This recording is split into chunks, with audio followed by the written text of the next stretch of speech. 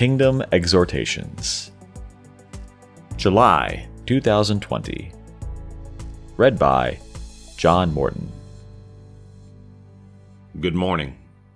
In Luke 15:11-32, we find the parable of the prodigal son. The prodigal represents a believer in Christ who has decided to take the inheritance his father has given him, his time, talents, and treasure, and use them solely for the satisfaction of his own desires and pleasures. Quote, "There was a man who had 2 sons.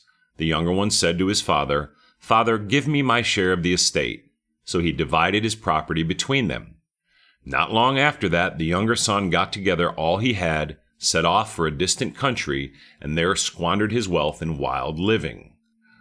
Luke 15:11-13.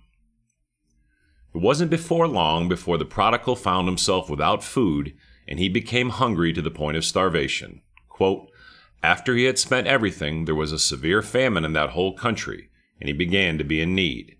So he went and hired himself out to a citizen of that country, who sent him to his fields to feed pigs.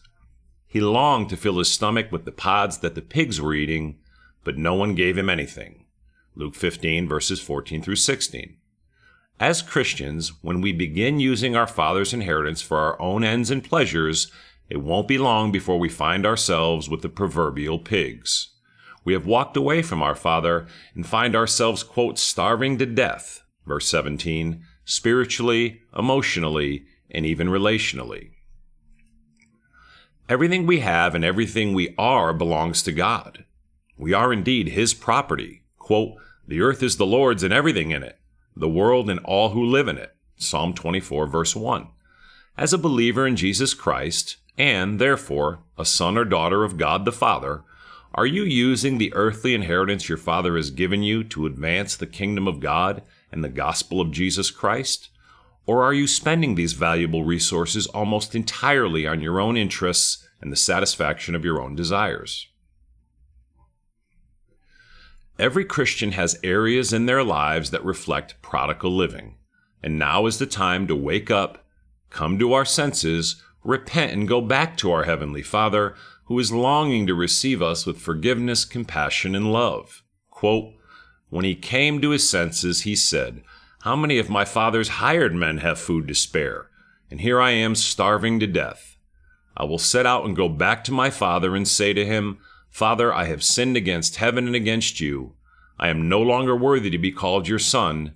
Make me like one of your hired men.' So he got up and went to his father.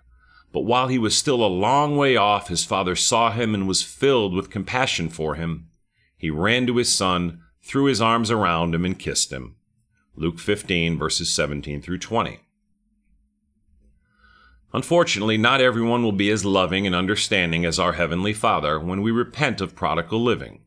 Upon hearing that his younger brother had come home, the older brother was angry and frustrated with his father for what he saw as an absurd celebration, considering all the foolishness his brother had engaged in.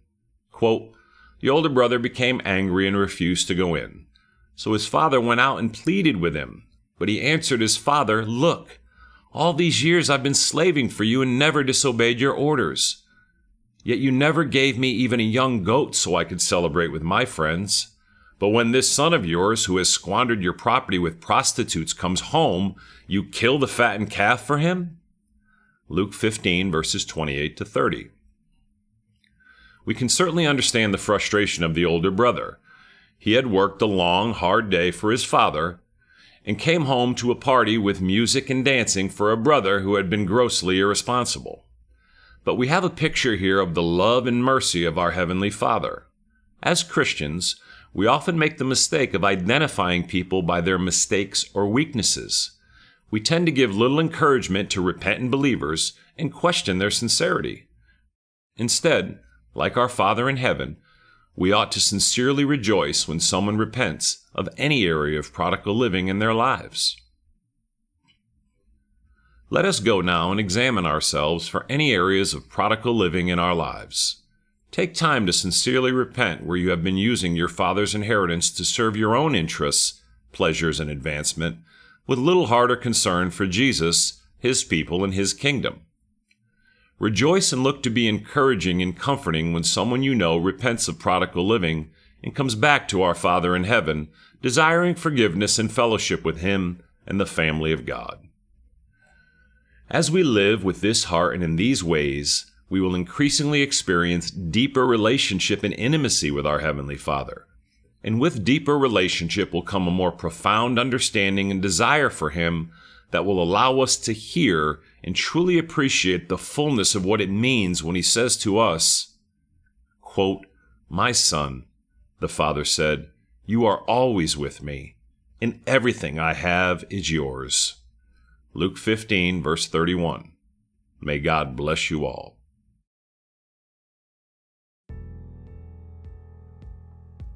Kingdom Exhortations are written by John Morton, Dave Anderson, and Tom Anderson.